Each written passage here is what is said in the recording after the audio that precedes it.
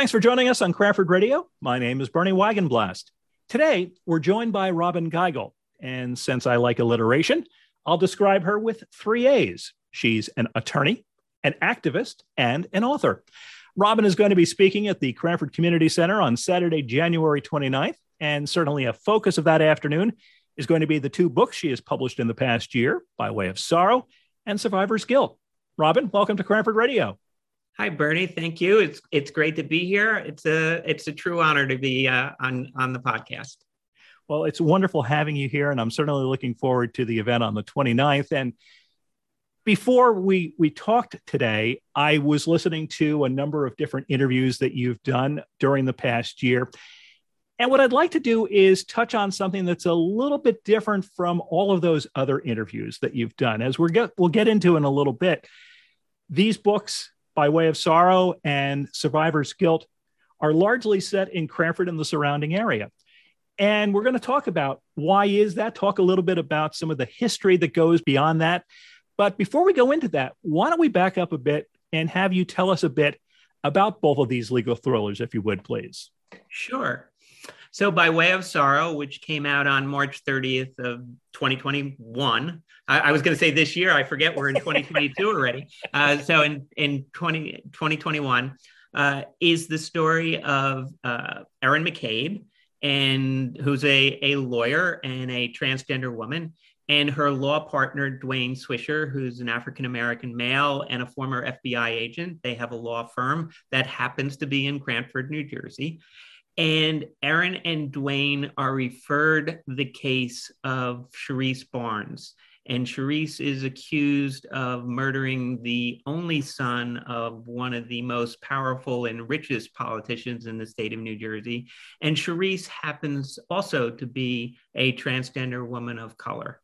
And so the story revolves around Erin and Dwayne's efforts to defend Sharice and how the other side's use of their power, their influence, their money, and the countervailing points of Sharice not having a great background, and in terms of them using her race against her and biases and prejudices because she's transgender, how all those things mix together in this system that we call justice. So it's a story about them trying to defend her and the people on the other side trying to prevent them from mounting the defense that they feel necessary to try to have her acquitted of this crime. Survivor's Guilt is a little bit different take on it. Most of By Way of Sorrow, although it's a legal thriller, while there's courtroom scenes that happen, most of the action takes place outside the courtroom.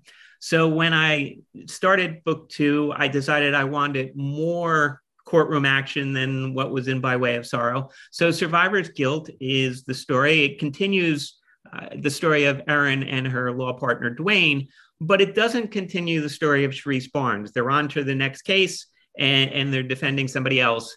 And what is at the heart of Survivor's Guilt is child abuse, human trafficking, child pornography, all horrible subjects that unfortunately exist in the world and in New Jersey. Mm-hmm. And so I wanted to tell that story and how they come to defend this woman that's charged with the murder of her adoptive father, Charles Parsons, who lived in Westfield. So Westfield comes into play in the second book, and she is accused of murdering her father. It starts off looking like it's just been a suicide. He's discovered a single gunshot wound to his head.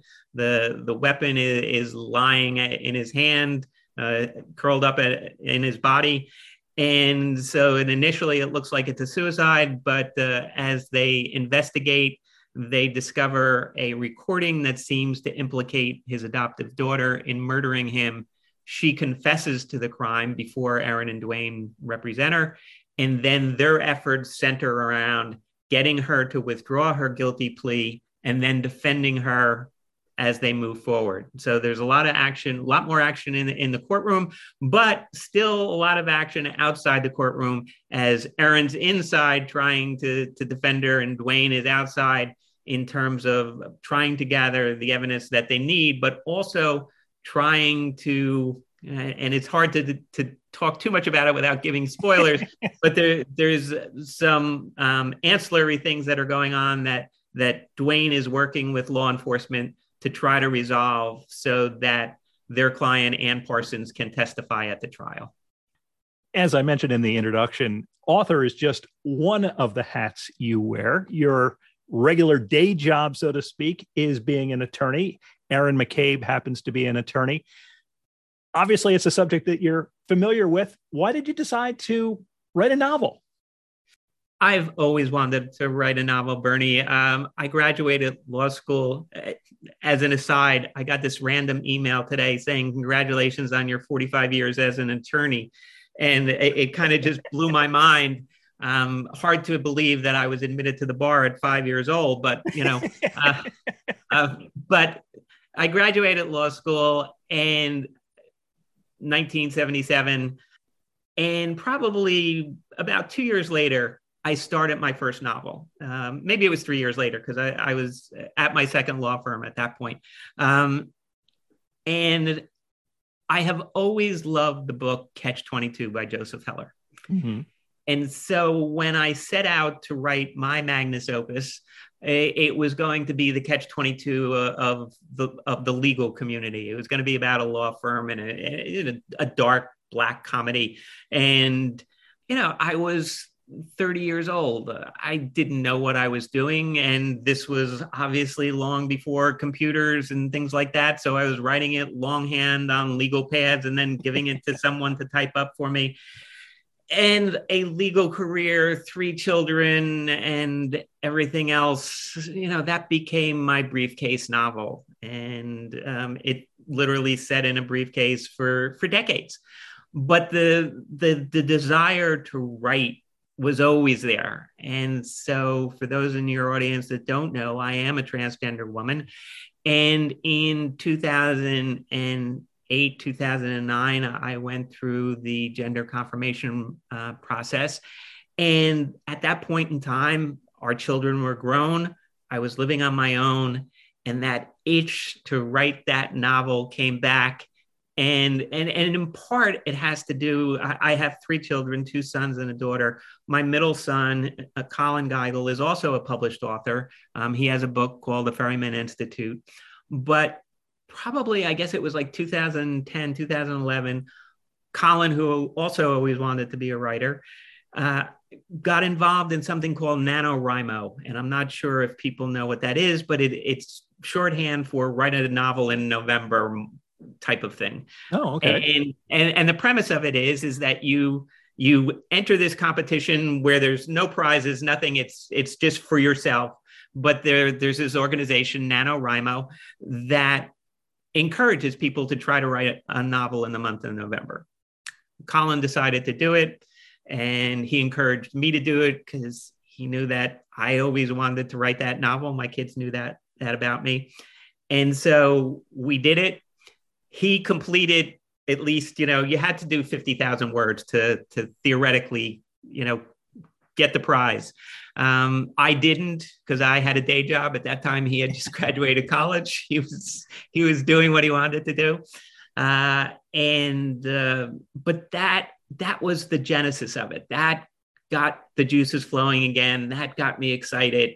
And I did ultimately finish that novel that I started for NaNoWriMo. It's not By Way of Sorrow or Survivor's Guild. It's a novel that I finished the manuscript probably in 2013, 2014.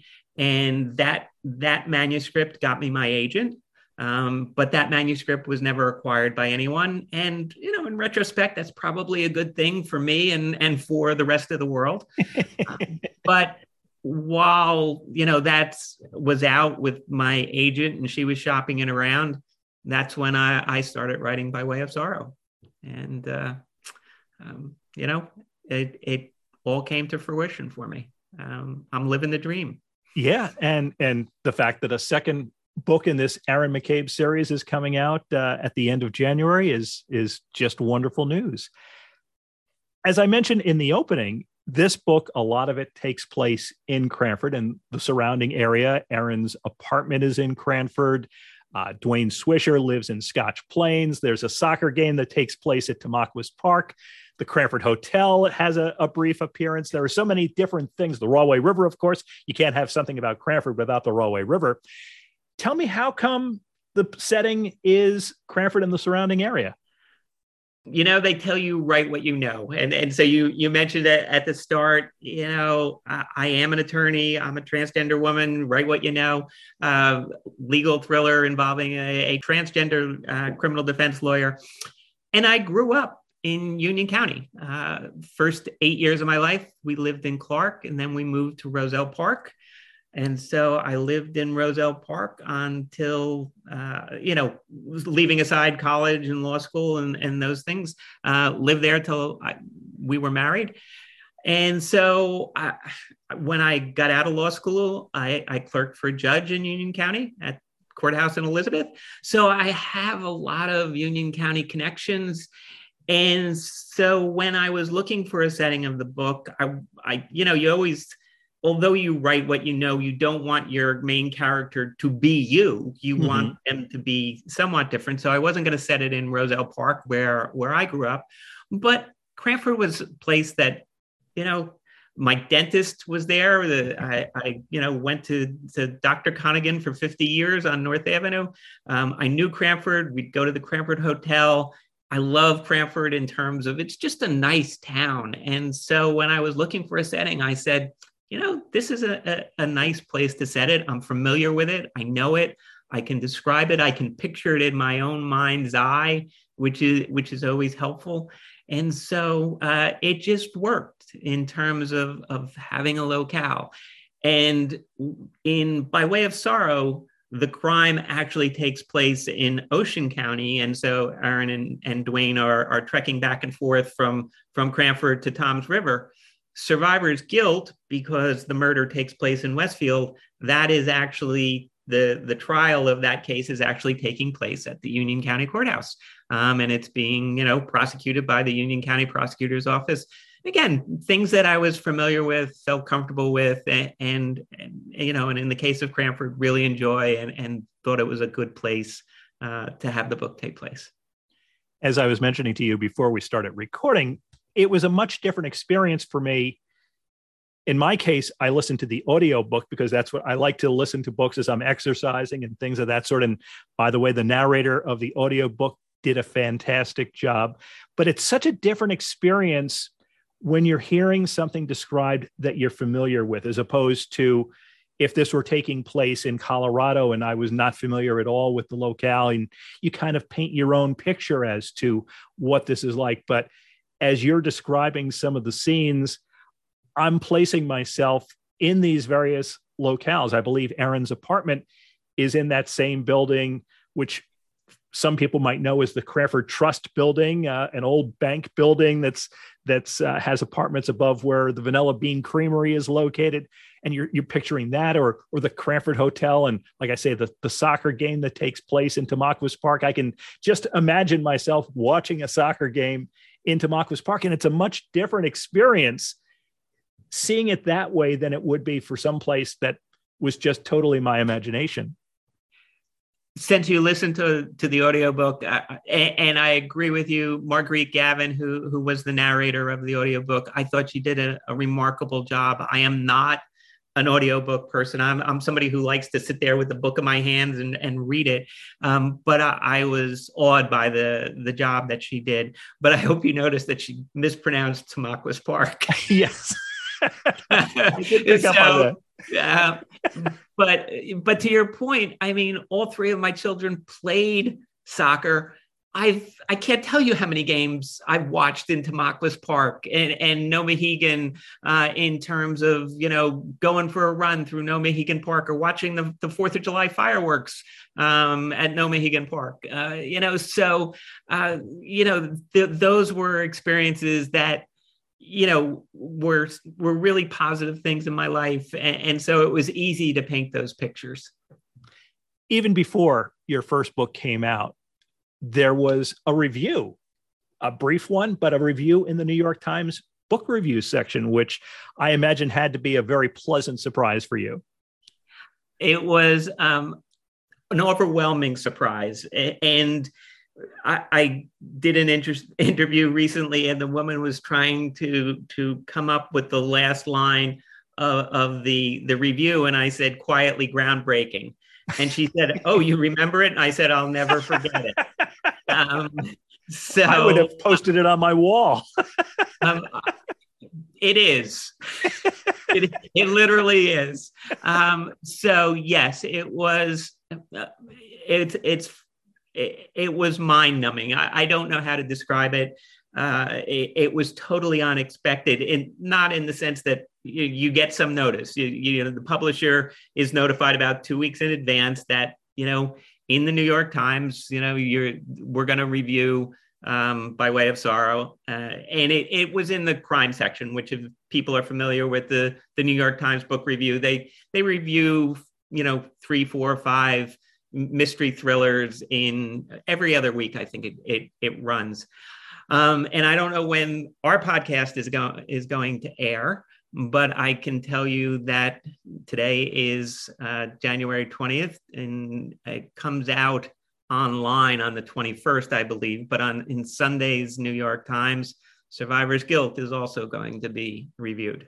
Oh, fantastic. Well, I'm looking forward to reading that. And we'll try to get this up before the New York Times review gets published. So don't know if I'll beat the online version, but at least I'll hopefully beat the print version of the New York Times. Yeah, that way, if it's a bad review, people won't know about it.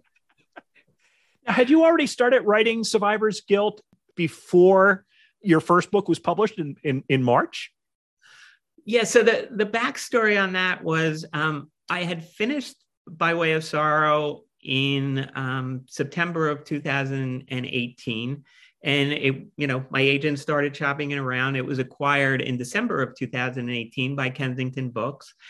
And when they acquired it, they signed me to a 2-book deal, which is wonderful if you're an author, but terribly frightening when you only have one book. So, what happened was Survivor's Guilt, I had to come up with a synopsis to submit to them. I think it was due in September of 2019. And I, can give you the backstory of where I came up with Survivor's Guilt. But in terms of your question, so the way the editing process worked, we were editing By Way of Sorrow at the same time I was trying to come up with book 2. But By Way of Sorrow was fully edited, and it was due to be published in June of 2020. And, then I would be, while that was in the final processing of becoming a book, I'd be writing Survivor's Guilt. But in March of 2020, unfortunately, the pandemic came along. And so at that point in time, I think things were shutting down, bookstores were closed, and Kensington made the decision in March, when everything shut down, March of 2020, let's delay By Way of Sorrow. And basically they delayed it a year, even though it was going to come out in June. The decision was made in March, and to publish it at the end of March of 2021. So the timing of the books makes it look like I'm really prolific, but I'm not, because basically, By Way of Sorrow should have come out a year ago. And then Survivor's Guilt would be coming out in January of 2022. But because of the pandemic, By Way of Sorrow didn't come out until March of 2021. And by that time, Survivor's Guilt got submitted basically in the summer of 2021, and went through the editing process. Or I might even have my years wrong, because it got also confusing in the pandemic. But I mean, as I said, it looks like I'm like, wow, she is just churning out books. Look at this. It's a little misleading. Well, one of the things we've talked about 2 of the A's, being an attorney, and being an author. But we haven't touched on the third A, being an activist. As you already mentioned, you are a transgender woman. Tell us a little bit about your activity in terms of advocacy, if you would, please. When I talk about myself as an activist, I always say I'm an activist with a small a. Because there are people, not just in the transgender community, in a lot of communities where activism is what they do, and they do it so well, including folks in the transgender community. So I'm proud of what I do, but I'm also realistic in the sense that I know that there are people out there on the front lines doing this 24/7, and I'm not that person. I'm someone who gets called upon from time to time to speak at certain events or to do trainings. I've trained the New Jersey State Police on transgender issues. I've trained the New Jersey Attorney General's office on transgender issues, the New Jersey Public Defender's office. So, I mean, those are things that, because I'm an attorney, because I'm out and open about who I am, and not afraid to talk about the legal issues as they impact the LGBTQ community writ large, but the transgender community in particular, I get called on from time to time to do that. I'm a member of the Board of Trustees or Directors of Garden State Equality, which is the largest LGBTQ civil rights organization in the state of New Jersey. So, again, from time to time there, folks will call on me to, can you present here? Can you do this? Or participate in something? So that's my activism. And most of it is related to my role as an attorney and the fact that I am familiar with how New Jersey law impacts the transgender community. Well, I think there's a lot more that we could discuss, and hopefully folks who are interested in this are going to have the opportunity to join us on January 29th. Let me again remind you, Robin's going to be appearing at the Cranford Community Center on Saturday, January 29th at 2 p.m. It's sponsored by the Cranford Unity Project and the Cranford Public Library. Registration is required. So if you look at the show notes for this podcast, you will find a link to register for the event. And we'll also have a link on how you can purchase Robin's book, which, as I understand, I guess both books will be available for signature at the event. Is that correct? That's my understanding, Bernie. Yes. I know they're working with, and I forget the gentleman's name. I apologize to him, but he owns a bookstore in Union, but lives in Cranford. And so, as an author, support your local independent indie bookstores. So, that's great that they're going to be able to do that. I'm looking forward to it. Well, so am I. And again, Robin, thank you so much for taking the time out to chat with us and give us a little bit of a preview of both the books as well as your appearance on the 29th here in Cranford. Thank you, Bernie. It's been a pleasure to talk with you. Thank you so much. Look forward to seeing you on the 29th.